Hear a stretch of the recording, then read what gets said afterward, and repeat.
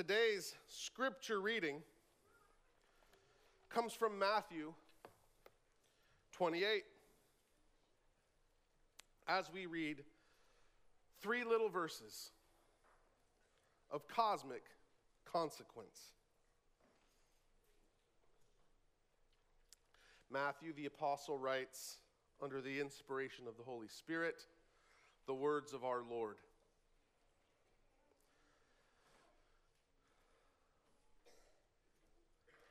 And Jesus came and said to them, all authority in heaven and on earth has been given to me. Go therefore and make disciples of all nations, baptizing them in the name of the Father and of the Son and of the Holy Spirit, teaching them to observe all that I have commanded you. And behold, I am with you always, even to the end of the age. Brothers and sisters, this is the word of the living God. The grass withers and the flower fades, but the word of the Lord endures forever. Let's pray. Father, we thank you for exalting the Son. We thank you for confirming your approval of his life, ministry, and work. And we pray that even now we would find ourselves faithful to him. In his name we pray. Amen. The world in which we find ourselves is full of trouble. It's been this way. In our own age, in our own day, it seems like there are those who are bound and determined that we should be at war in Europe. Meanwhile, there's saber rattling in the Pacific. And on our home front, the economy can't quite figure out what's going on. 3 years post-pandemic has left people anxious, frayed, worn out.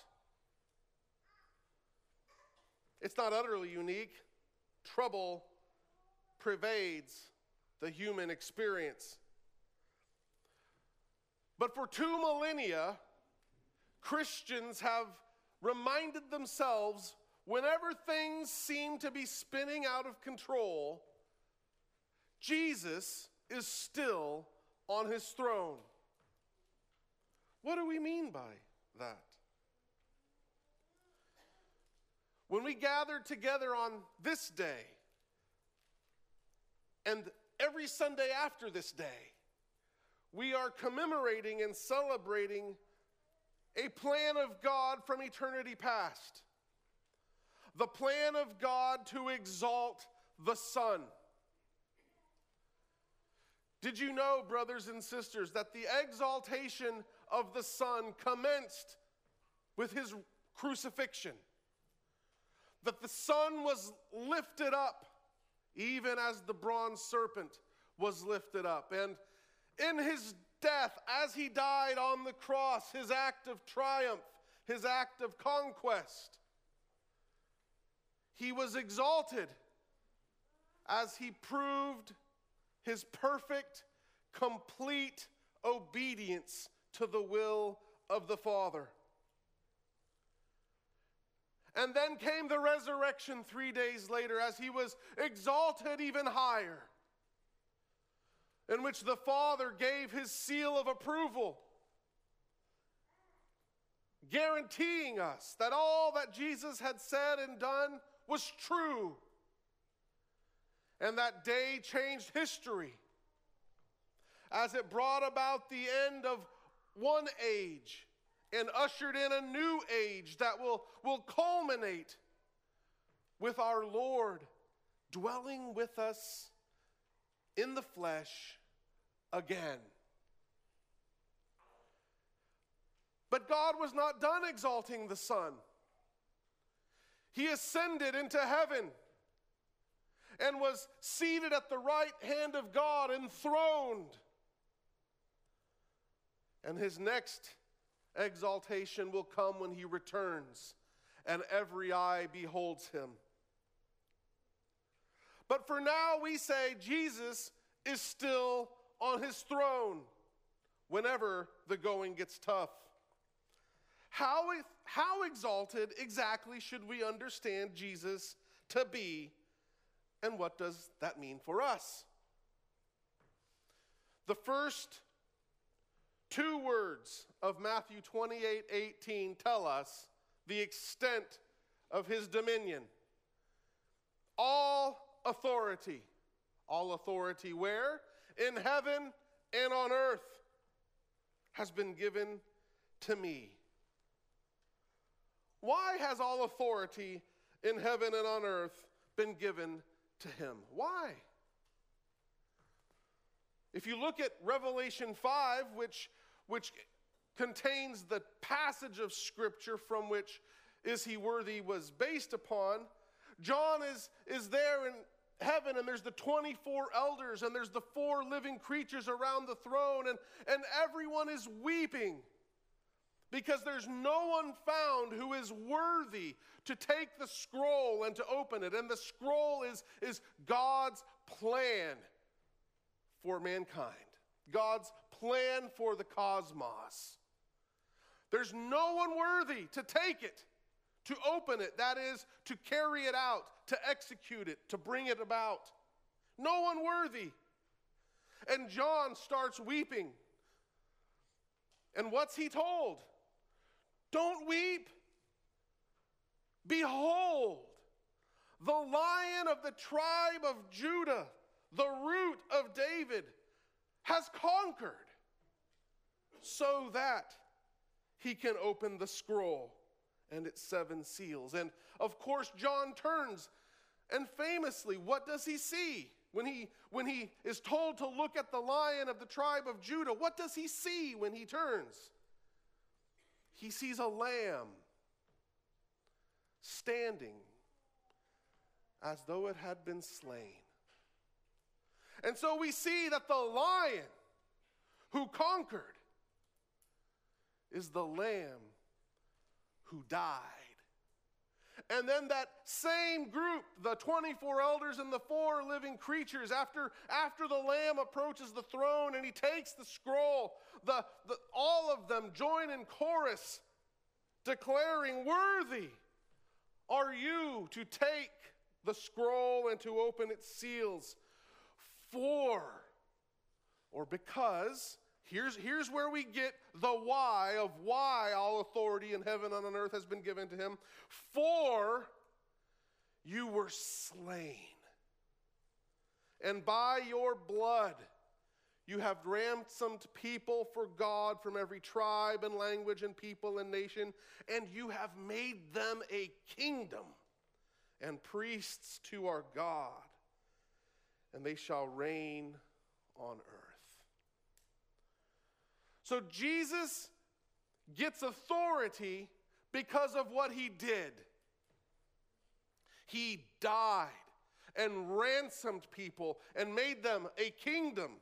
This brings us to Philippians 2:8, in which the Apostle Paul tells us that we should have the same mind in us which was in Christ himself, that being found in human form, he humbled himself by becoming obedient to the point of death, even death on a cross. And then in verse 9, therefore, God has highly exalted him. So back to Matthew 28. Jesus gets all authority because he was obedient, and in his obedience, he has saved his people.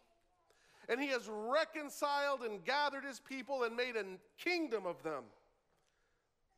But that still doesn't tell us the extent of his authority and what it means for us. So what exactly do we mean when Jesus says that all authority in heaven and on earth is given him? What does that mean? Well, in Philippians 2:9, God has highly exalted him and bestowed upon him the name that is above every name, so that at the name of Jesus, every knee should bow in heaven and on earth and under the earth, and every tongue confess that he is Lord to the glory of God the Father.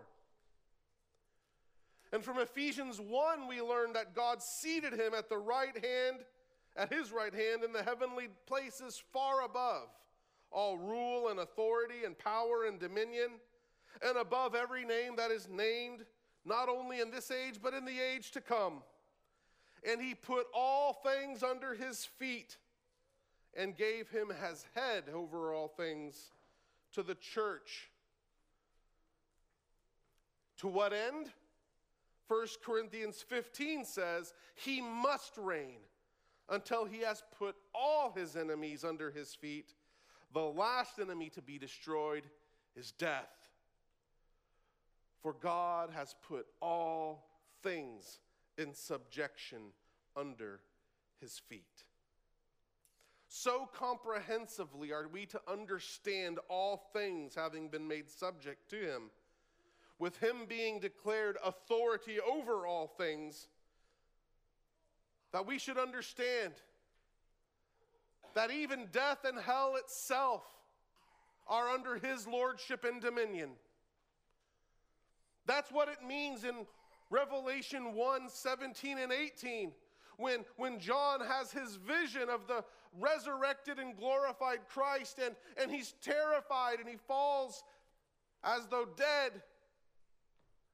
And in the last interpersonal encounter that we have recorded in Scripture, the resurrected, glorified Christ comes and places his hand on him and says, "Fear not. I am the first and I am the last and the living one. I was dead, and behold, I am alive forevermore, and I hold the keys to death and Hades." That doesn't just mean he conquered it. He's absolutely, positively Lord of it. When it says he has the keys, it means he's the one who shuts the door and locks it so no one can open it. It is he who unlocks and opens the door that no one can shut. He's absolutely, positively Lord of everything. So what does that mean for us? One, when the circumstances of your life are crazy, and you hear the bad reports, you get the bad news, you get the unsettling diagnosis. When you look at your financials and they're not where they need to be, remember, point one, your Savior is running the show. Not the devil, not even God generically. The embodied Christ is running the show. He is absolute Lord of all history, and he is calling the shots. He is moving the pieces. He is directing everything, so we can be at peace because we know that he is both good and wise. Second, your Savior is running the show as a sympathetic high priest. Have you ever stopped and reflected, how is it different what Jesus says in Matthew 28, all authority in heaven and earth are given to me? What's the practical difference between that and the general statements you hear in the Old Testament, where God rules the kingdoms of men and he gives it to whomever he will? Well, what's the difference between just saying God rules everything and everything happens according to his will, and saying specifically that all authority has been given to Jesus?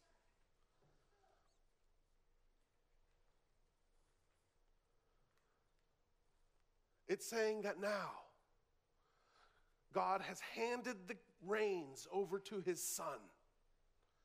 And Jesus, as a sympathetic high priest, is governing all things for the purpose of his mission. And what is that mission? The saving of his people. We saw it before he even was born. We heard his mission eons ago when in the garden the serpent is assaulted with the news that the seed of the woman would one day crush his head. Fast forward, we're told that in Abraham all the nations of the earth would be blessed. Before Jesus was born, he was told that his name would be Jesus because he would save his people.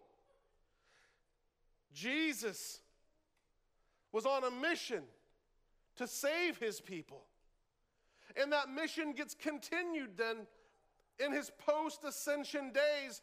We are told to, in view of his authority, to go make disciples. And so we continue his mission of taking his message, taking his gospel, taking his peace to the world. It means having Jesus reign and govern all things as a sympathetic high priest, that his mission to perfect, sanctify, and present to himself a bride without blemish is the end state for which he's reigning. Thus, we can truly say that every detail of the cosmos is ordered in such a way that everything is for the purpose of your salvation. Everything. The sanctification of Christ's people is why he governs everything. So, look at the circumstances and details of your life. Are you tempted to feel like it's random and just chaotic, a mess, that you've made a mess of things and there's no going back, there's no way forward, you're just kind of stuck? You have a sovereign king who's a sympathetic high priest, and he's governing all history, and he will see his people perfected. Third,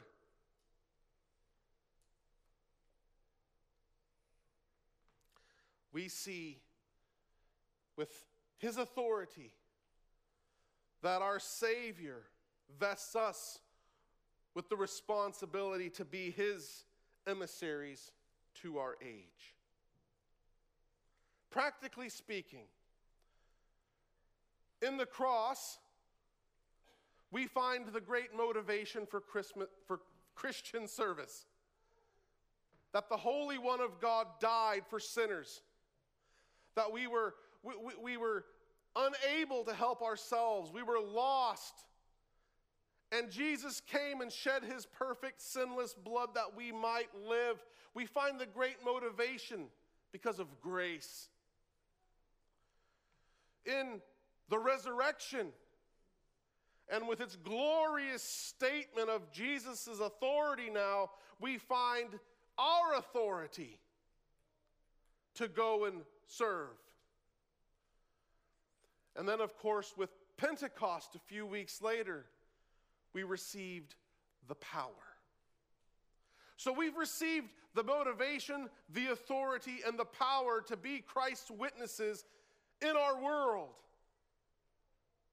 What that means is there's never a time where it is not the time to tell others about Jesus. There's never the time where a human voice has the authority to supersede that of Jesus. There is never a time where there's a person who is not a subject of the sovereign rule of God in need of hearing the news of repentance. of forgiveness, of mercy. And so we have his authority to bring the news of his lordship into any and every situation and context. So, brothers and sisters, the implications of Christ's resurrection are cosmic. Everything is being run by him. No one dies apart from his will. No one goes to hell apart from his will.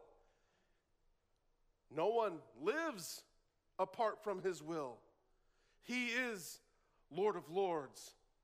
But he's your sympathetic high priest, and he's governing and ruling all things so that every detail must be subservient to you and your salvation. And third, he doesn't just save us that we might be lavished and get spoiled like we're just going to be pampered. He gives us all these riches and all these graces that we might serve as his hands and his feet. He gives us his message. He gives us his authority. He gives us his power. Brothers and sisters, he is risen. Let us therefore go. Let's pray. Almighty God, we thank you so much for Christ. We thank you for the plan of redemption. We thank you, Jesus, for reigning even now. We thank you, Lord, that you have given us your Spirit by whom we are empowered to serve. Keep us steady in the storm. Keep our eyes fixed on the prize. And grant, O God, that we would be faithful even as you were faithful. It's in Jesus' name we pray. Amen.